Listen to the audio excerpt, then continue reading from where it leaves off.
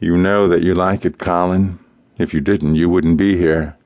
I think that what I did to you before is going to pale in comparison to this time.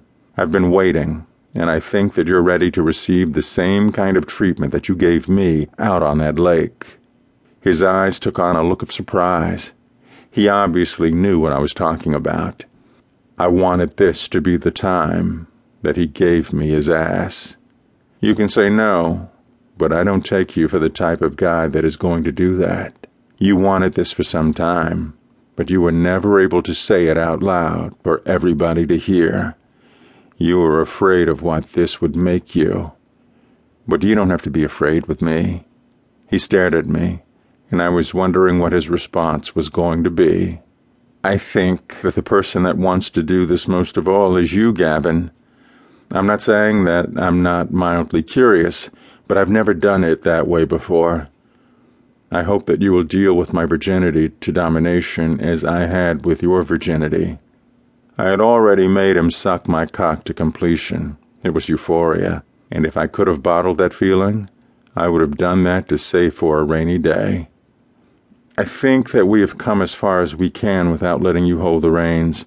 I'm not saying this is going to be our death knell, but I would rather do this than not get the chance to.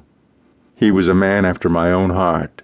It was probably the reason why I had felt this instant attraction from the moment that I had met him. Colin, you could have just said that you wanted it.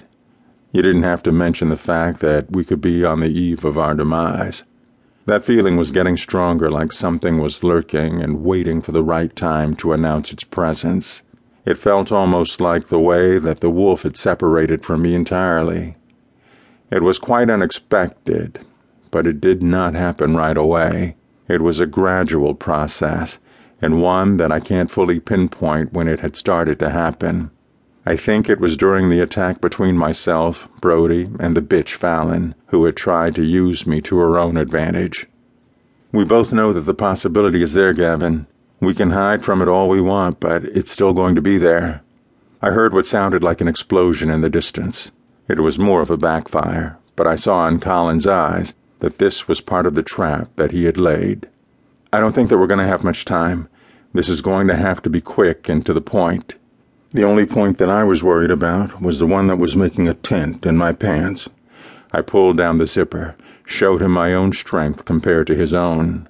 We were practically the same, and if I didn't know any better, I would say that we were separated at birth.